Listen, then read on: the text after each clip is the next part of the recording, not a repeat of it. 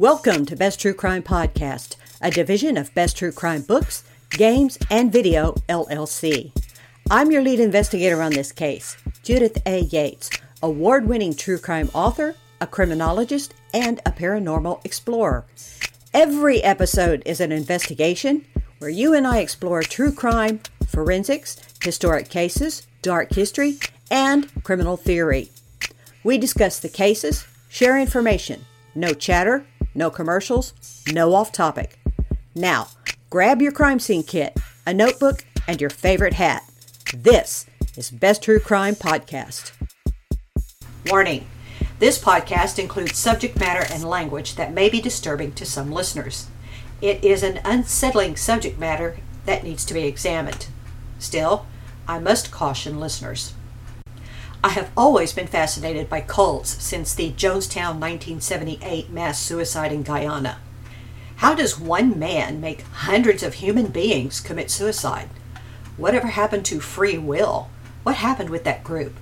I understand more as I went through my education and work just how cults create their organization and their blind obedience.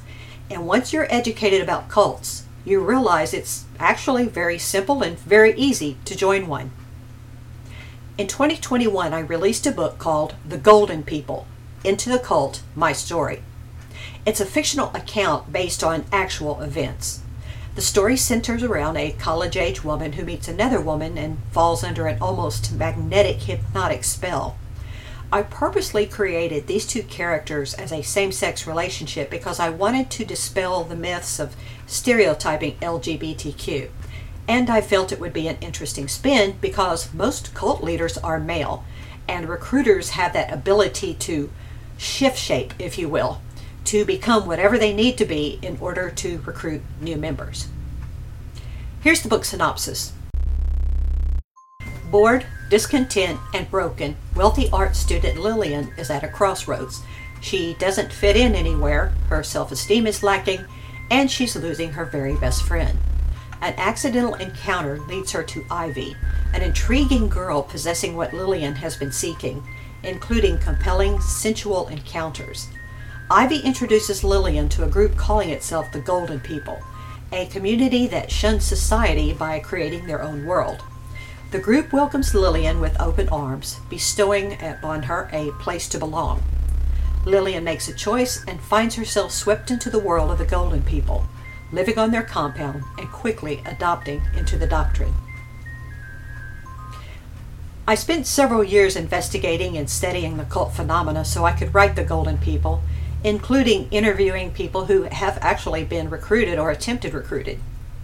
Many people have asked me just how someone becomes interested in a cult and why they would take their own life at the group's bidding. Well, at this writing, there's no way to determine the actual number of cults operating in America today because the very definition of the actual word, cult. Most cults don't gain attention or not even discovered until something very tragic occurs, such as a mass suicide or the leader is arrested. Thus, most cults fly under the radar. But according to the International Cultic Studies Association, the definition of a cult is, quote, an ideological organization held together by charismatic relationships and demanding high levels of commitment, end quote. So, you can see how vague that could actually be. I mean, it could be applied to Jonestown in the late 1970s, or it could even be applied to a business selling items in an effort to become the top seller. How would people even join? Well, it never happens in a vacuum, and it doesn't happen overnight. See, there are steps to recruitment.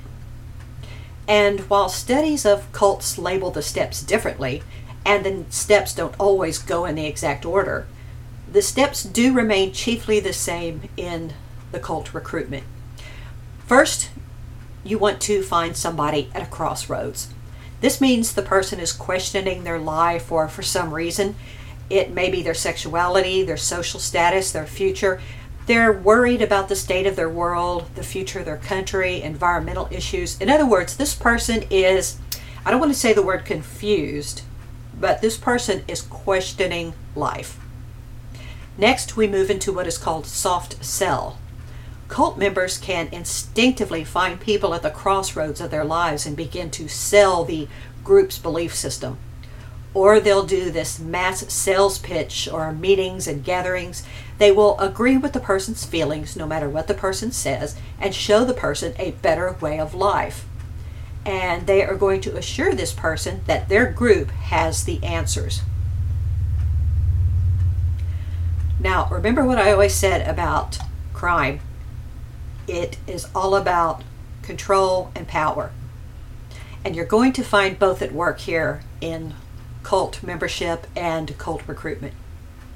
Next, we introduce this person to a new reality. This means this occurs when the person is introduced to the group's way of thinking, their ways of acting, how they live, how they exist, and soon the person's old life is being shed for their new life. Now, how does that work? Well, think about when you join a new group, or maybe you've gone off to college, or you've joined a club. Very slowly, your thinking, acting, living is going to be adjusted to meet the needs for that organization. For example, you might change your sleep patterns. You might change the way you behave. This is basically a new reality for you, and it's a new way of life. Same as joining a cult. There are buzzwords. The group uses these buzzwords rather than actual words. For example, they are never going to use the word cult to describe themselves. They're going to use very friendly buzzwords like family, members, sisters, brothers. It's going to be a much more pleasant experience, and it's going to be very welcoming. And it also indicates their exclusiveness. There's something called the we versus them dynamic, where the group creates a barrier between anyone not in the group and the people that are in the group. Now, in my book, The Golden People, they refer to anyone not in the group and government and law enforcement and such as interlopers, meaning they're going to try to infiltrate this happiness that this Golden People group has created. And next we go to the dangling carrot. This group will use something the person wants dearly to lure them in. Now, I always say we want two things in life. We want to be loved and we want to be wealthy. That doesn't necessarily mean love as in the romantic kind or wealthy as in cash. You could be wealthy because you have many good friends. You could be wealthy because your health is great.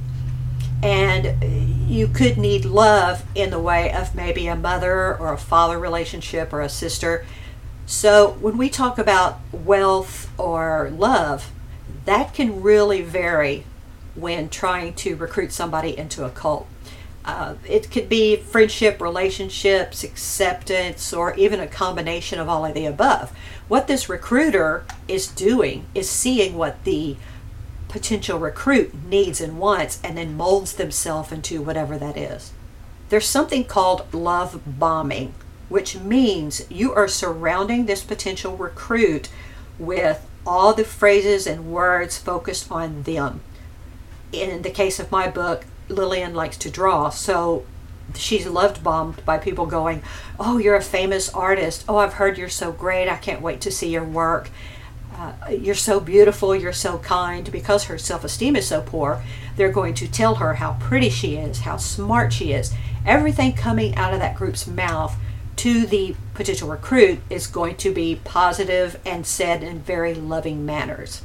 Finally, we come to membership. Now, the person is now a full-fledged member who has bought into the ideas and behaviors. They're using the buzzwords and they're love bombing new members.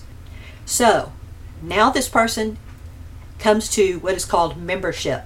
They are a full-fledged member who has bought into these ideas and behaviors.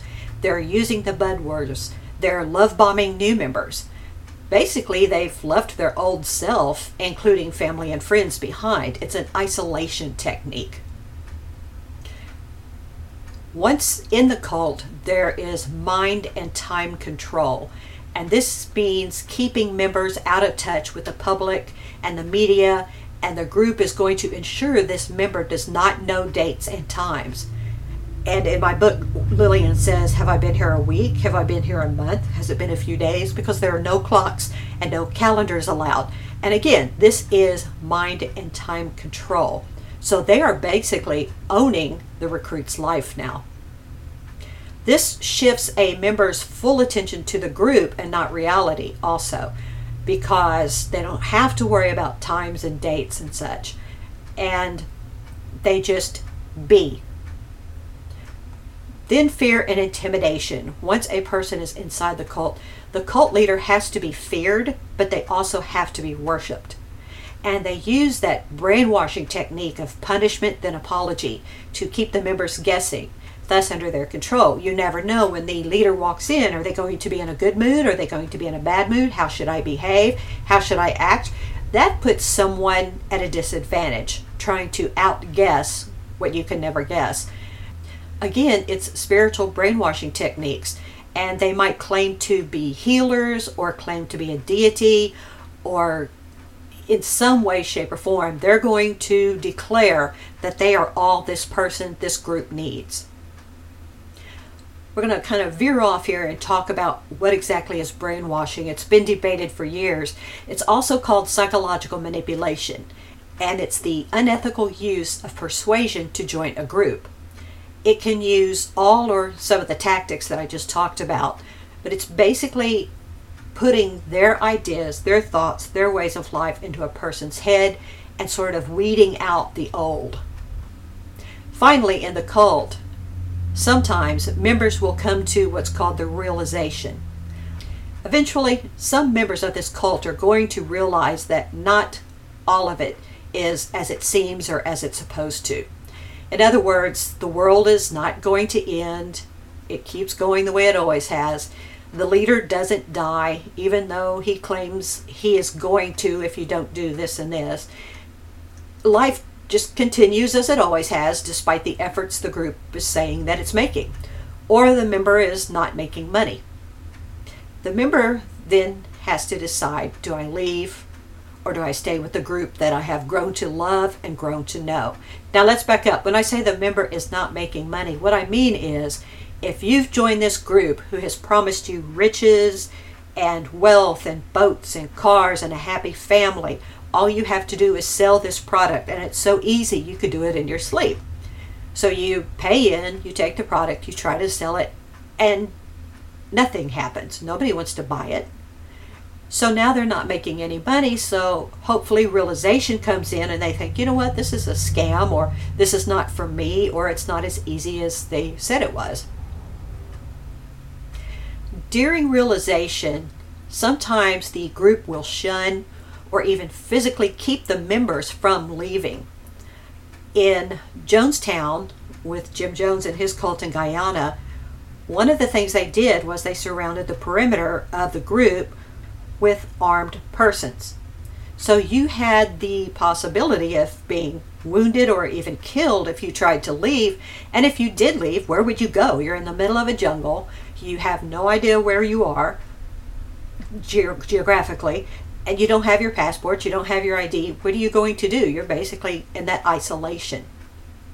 Sometimes cults will end in ruin, and this can include mass suicide, or the business shuts down, or people just disperse saying, you know what, this is BS.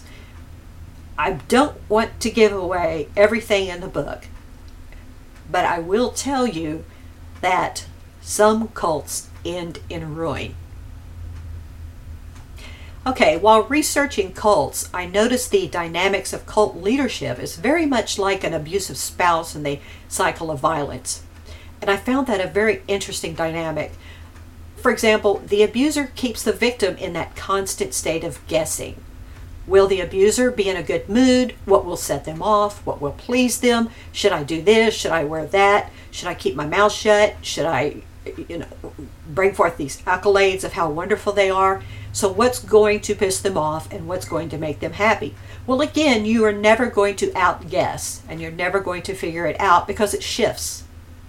The victim basically lives to please their abuser, follows their rules, gives them the adoration that they need and want, does what they say because life is easier. And it's impossible because the abuser is never going to be emotionally fulfilled. So here's this individual, we'll call them a victim, this individual racing around trying to fix everything just like the abuser wants it. But of course, it's never going to be that way because the abuser has to be in control and has to keep that person guessing. The abuser controls the victim socially, what to wear, who to speak with, where to go, and even how to behave. And that's what happens when people become so enmeshed in this cult that they almost take on a different persona. It's almost like a split personality where the secondary personality will take over. And the victim begins to believe there is just no escape because they have been told for so long that people on the outside, the public, laws, law enforcement, friends, family, the victim just believes no one will understand. And they might be correct, because if you and I are sitting here and talking and you say, well, how can anybody join a cult? How can anybody take their own life like that? I could explain it to you, but if we were in another setting and you asked me that, I might say, well, I have no idea, simply because I haven't educated myself on this. The victim relies on the abuser for basic needs: money, shelter, food, even their children's care. They have, again, turned their life over to this abuser. And the abuser physically isolates the victim survivor. No friends, no family, no going to the club anymore, no going to your workout anymore. You're going to stay right here where I can control you. And the same brainwashing technique will occur. And this is important. The victim perceives that the abuser controls if the victim lives or dies. So the victim literally begins believing, and they might be right, that the abuser controls their very life. And in many cases, perception is a reality. I'm afraid to leave because they'll kill me. My book, The Golden People Into the Cult, My Story, can be ordered wherever books are sold. And I hope it will give you insight on understanding just how cults operate and how they work. I do believe the best prevention is always education. Like the lead character in my book, no one ever grows up saying, I want to be in a cult. I want to kill people. For more information, and if you need help, there are 2 organizations I suggest you contact. First is Cult Research, and it's online at cultresearch.org. cultresearch.org. Also, there is the International Cultic Studies Association, and it can be found at www.icsahome.com. And the phone number for the International Cultic Studies is 1-239-514-3081. Thank you for listening to Join a Cult, and I hope you enjoyed the episode. Thank you for joining me on this investigation, exploring true crime, forensics, historic cases, dark history, and criminal theory. This is Best True Crime Podcast. No chatter, no commercials, no off topic. I do hope you will subscribe. This podcast runs off donations only. You can drop us a donation, $35 or more, and I'll send you a signed book. Just go to www.besttruecrime.com. My name is Judith A. Yates, award-winning true crime author, a criminologist, and a paranormal explorer. Thank you for joining me on Best True Crime Podcast, a division of Best True Crime Books, Games, and Video, LLC. Be safe out there.